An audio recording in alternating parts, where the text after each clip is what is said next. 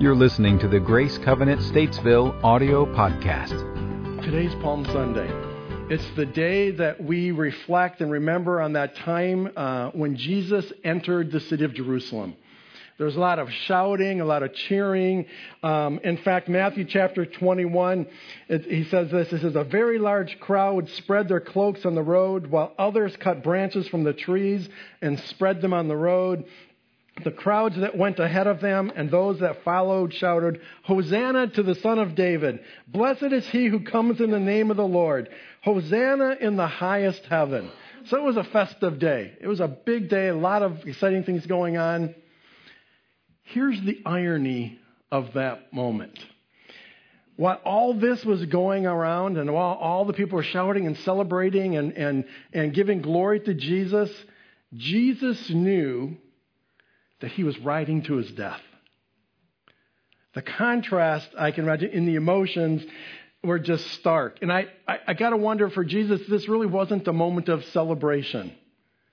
For him, in fact, it actually tells us in Luke 21, it says that when Jesus approached Jerusalem and saw the city, he wept over it.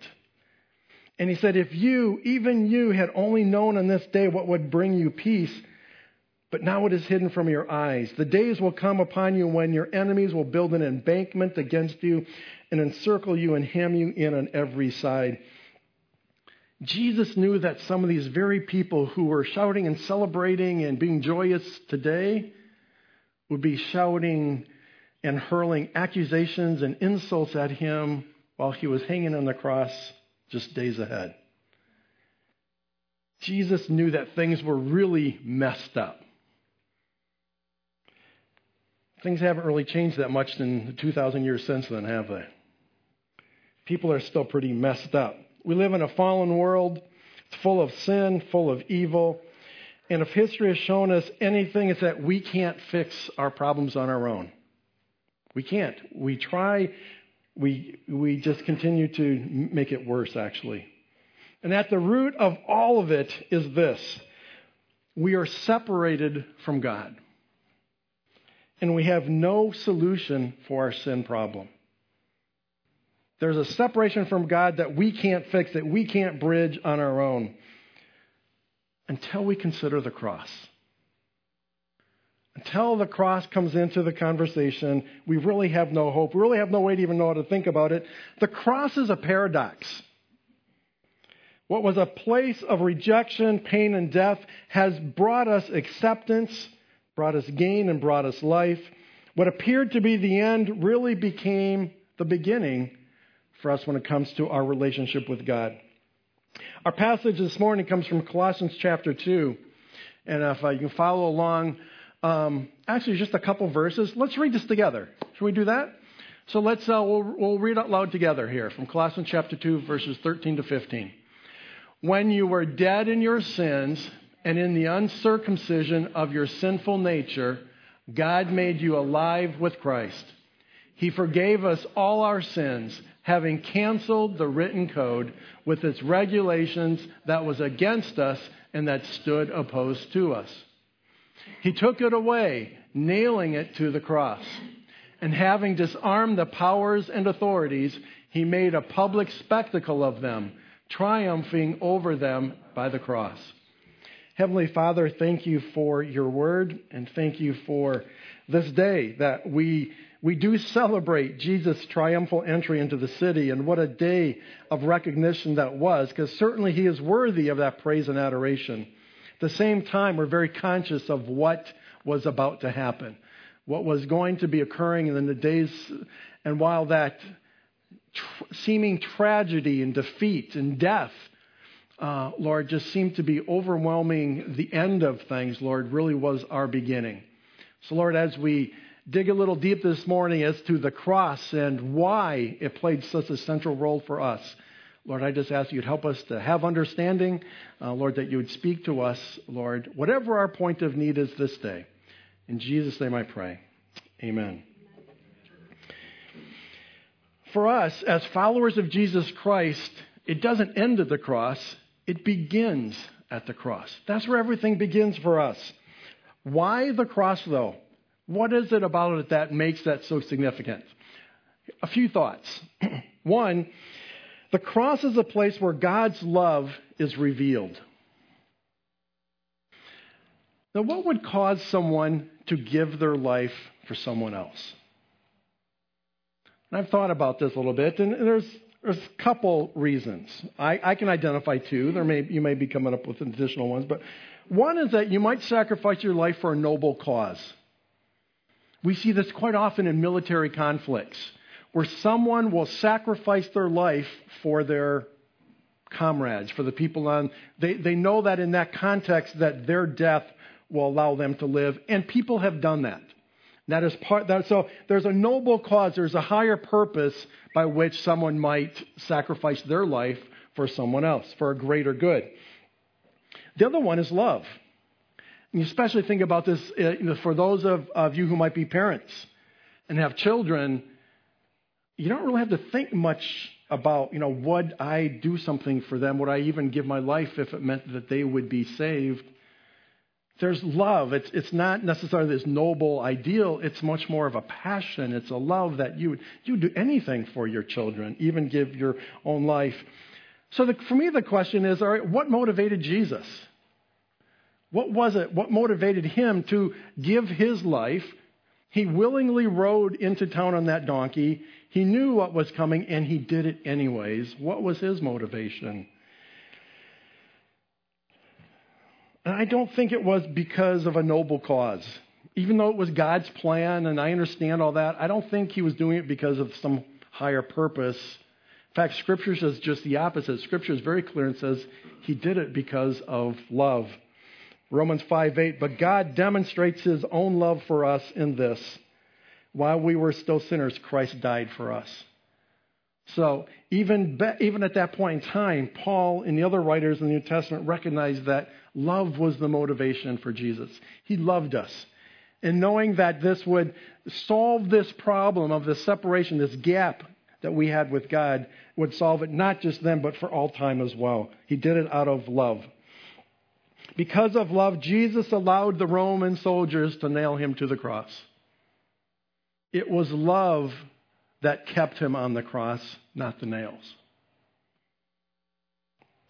Richard Foster, I love the quote. I actually think it's in your outline there. It says, love, not anger, brought Jesus to the cross. Jesus knew that by his vicarious suffering, he could actually absorb all the evil of humanity and so heal it, forgive it, and redeem it. The cross is a place where God's love is revealed. Another thought.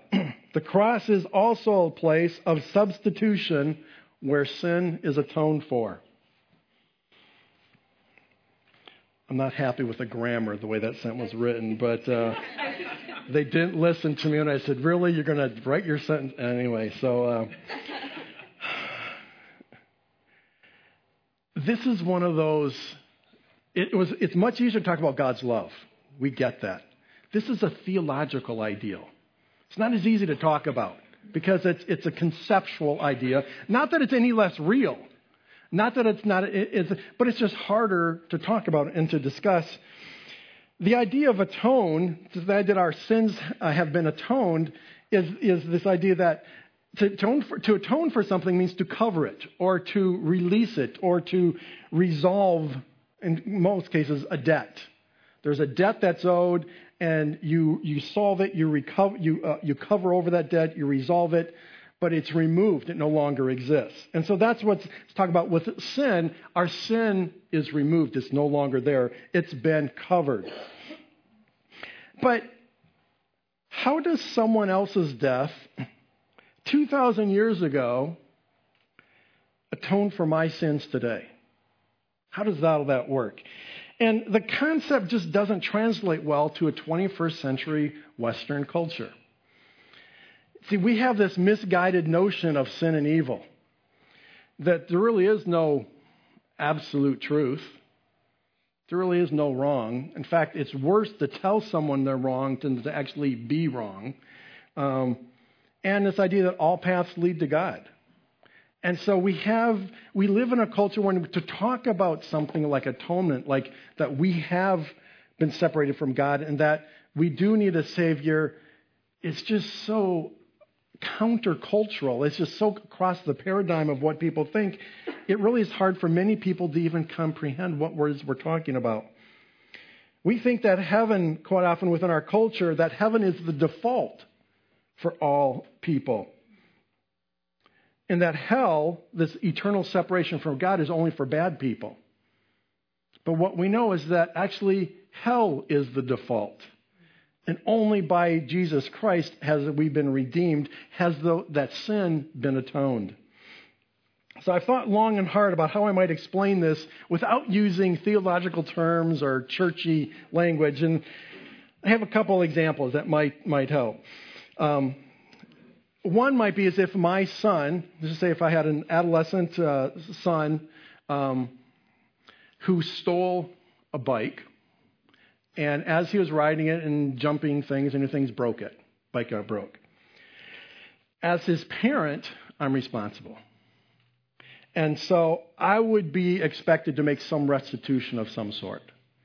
So whether or not I bought this other child whose bike was stolen, I buy this child a new bike, I replace that bike, but there would be something that would have to atone for that theft and replace that bike. Because of my son's age, however, there might not be any consequences for him. He and I would obviously, there would be consequences, but you know what I mean? Beyond that, there's nothing, society doesn't necessarily demand that there be consequences for that. So let's raise the bar a little bit. Let's just say now my son is 25 and he breaks into a store after hours and steals whatever's there, let's just say some electronic equipment or whatever. Now there's much broader implications, aren't there? Because even if I went to the store owner and I paid to have the window replaced or the door replaced that was broken to get entry, and I replaced all the material goods and everything there's still this idea of justice. For a 25-year-old, there's a sense of accountability that if nothing happens to him, we are left with this feeling like, where's the justice in this, that he just gets off scot-free? There are no ramifications for this. It would just feel like there's something missing. There's something not right there. There needs to be a penalty. So let me take it up even a higher notch. Let me do it this way. Suppose a drug-addicted man breaks into a home and kills the homeowner who's trying to keep him from stealing from him.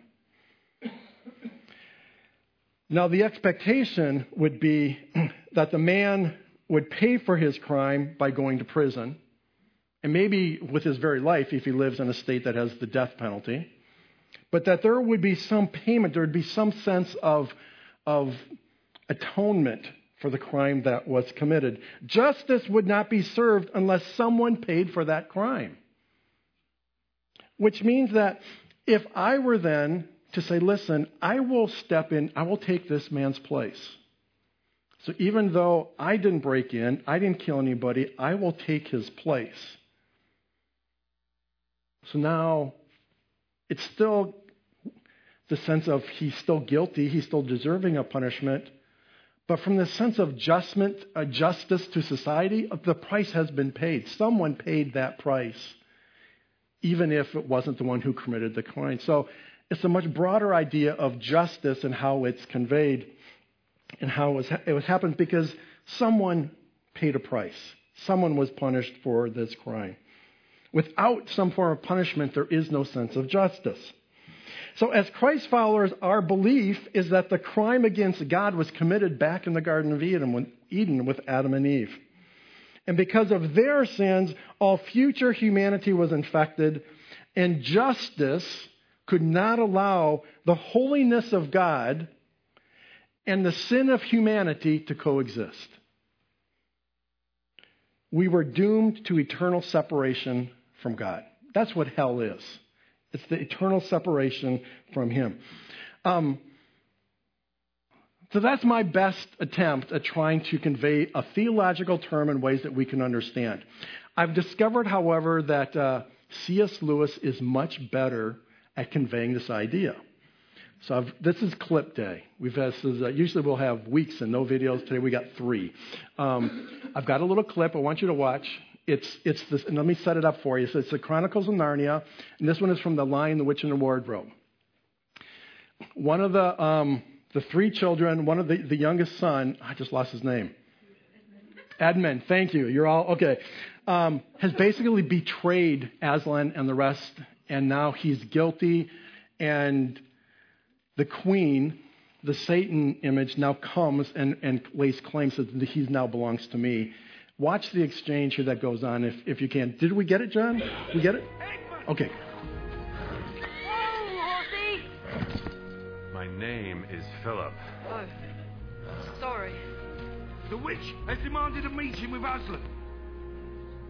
She's on her way here. Sadi, the Queen of Narnia, Empress of the Moon Island.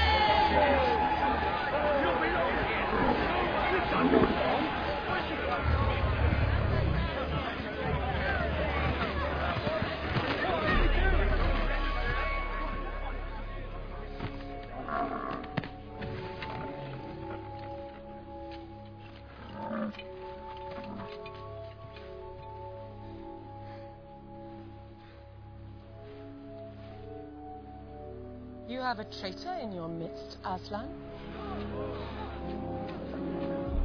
His offense was not against you. Have you forgotten the laws upon which Narnia was built? Do not cite the deep magic to me, witch. I was there when it was written. Then you'll remember well that every traitor belongs to me. His blood is my property. Try and take him then.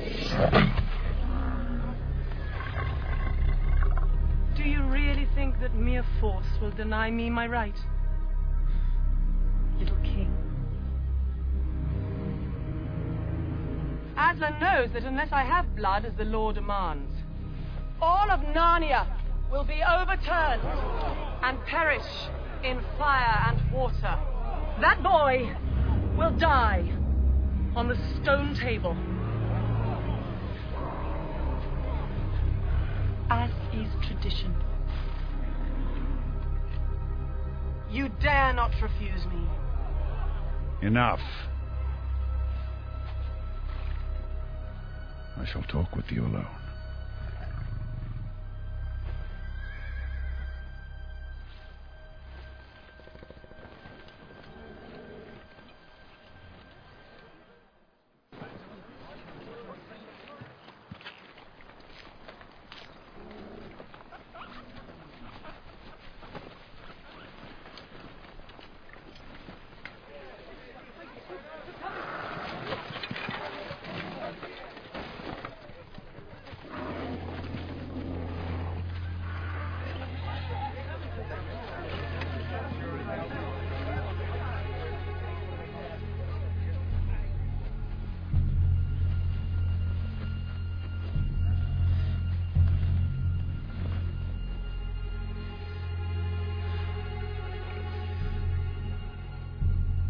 She has renounced her claim on the son of Adam's blood. How do I know your promise will be kept?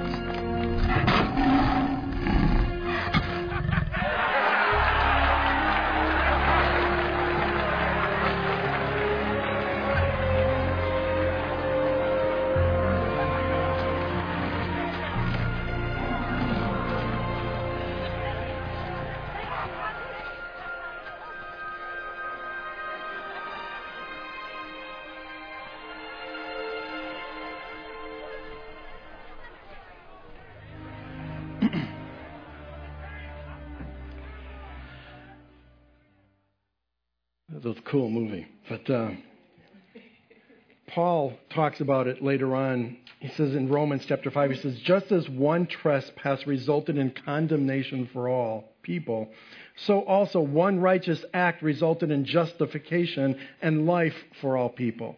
For just as through the disobedience of the one man the many were made sinners, so also through the obedience of the one man the many were made righteous. It's a pretty big deal. In fact, Paul talks about this and reshapes that same statement in different ways in 3 of his other letters. So in 4 of the books of the New Testament, Paul makes this statement. In Colossians, he says, having canceled the charge of our legal indebtedness which stood against us and condemned us, he has taken it away, nailing it to the cross. In Corinthians, he said, God made him who had no sin to be sin for us, so that in him we might become the righteousness of God. And then in 1 Peter, he says, for you know that it is not with perishable things such as silver or gold that you were redeemed from the empty way of life handed down to you from your ancestors, but with the precious blood of Christ, the Lamb without blemish or defect. The cross was a place where God's love is revealed. The cross is a place of substitution where sin is atoned for. And the cross is a place where Satan and death were defeated. Colossians tells us, again, Paul's writing, it says, and having disarmed the powers and authorities, he made a public spectacle of them, triumphing over them by the cross. In 1 John 3, the reason the Son of God appeared was to destroy the devil's work. The cross was the place where victory was completed. It wasn't just the idea of it's not just the atonement of our sins, it's the victory over death. Everything, Satan, the one who accused us and the one who literally is seeking to destroy us, has been defeated. Not only were we redeemed and restored to right relationship with God, the power, Satan, the power that sought our own demise in the first place was also rendered powerless. Just like it was portrayed in this video, Satan can no longer lay claim to your life. He no longer controls your destiny. Your life, your future, your eternal existence now belongs to God. My last thought in this idea is this. The cross was a place of torment that brought us peace. Again, in Colossians, Paul writes, when you were dead in your sins and in the uncircumcision of your flesh, God made you alive with Christ. He forgave us all our sins, having canceled the charge of our legal indebtedness which stood against us and condemned us. He has taken it away, nailing it to the cross. I got to ask you, are you at peace with God today? Although what Jesus did solves the problem for all of us, we still have to accept that gift. It's freely given. There's no strings attached, except it requires everything. You have to surrender your life to Jesus Christ. You have to stop trying to live life on your own terms. The irony is that although Jesus has done all that needs to be done to restore us to a right relationship with God, the human tendency is to try to live life on our own terms, to live life our own way. And instead of surrendering our life to Him, we think we can do it better ourselves. Are you at peace with God today? You can be. Maybe today's your day. Let's pray. Heavenly Father, the irony of the contrast between this day of celebration, this day of joyous rejoicing of when Jesus entered the city, contrasting with the cross that was coming ahead. Father, it's just such a stark contrast. Father, but we have relationship with you today not because of the celebration. We have relationship with you because of the cross. The sin that existed, that permeated all of humanity, that was pre-existent in all of us, that price was been met. Justice has been served. Father, you have done all that needs to be done for us to be redeemed, to be restored in relationship with you again. All we must do is accept it.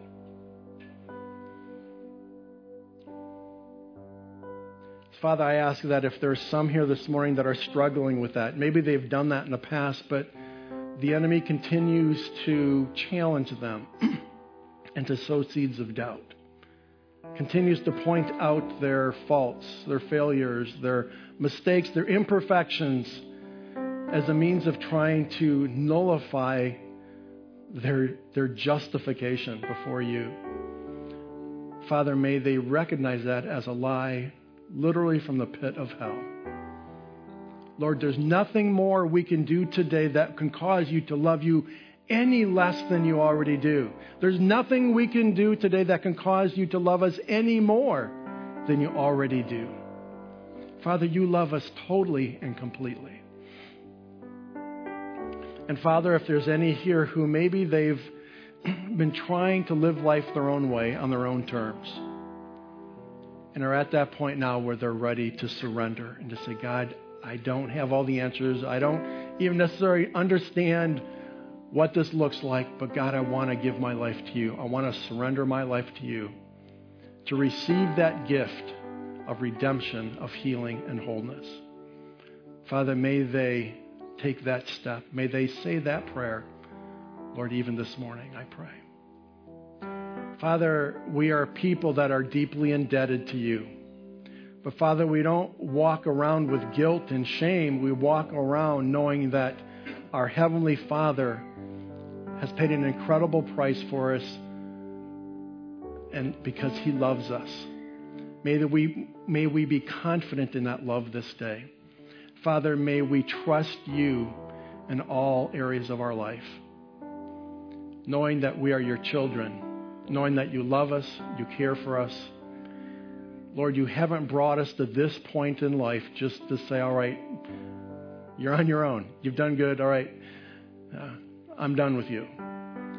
Father, you continue to work in us and through us till the day we die, until the time where we join you for all eternity.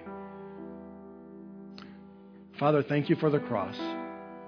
Thank you, Lord God, that we can be with you for all eternity.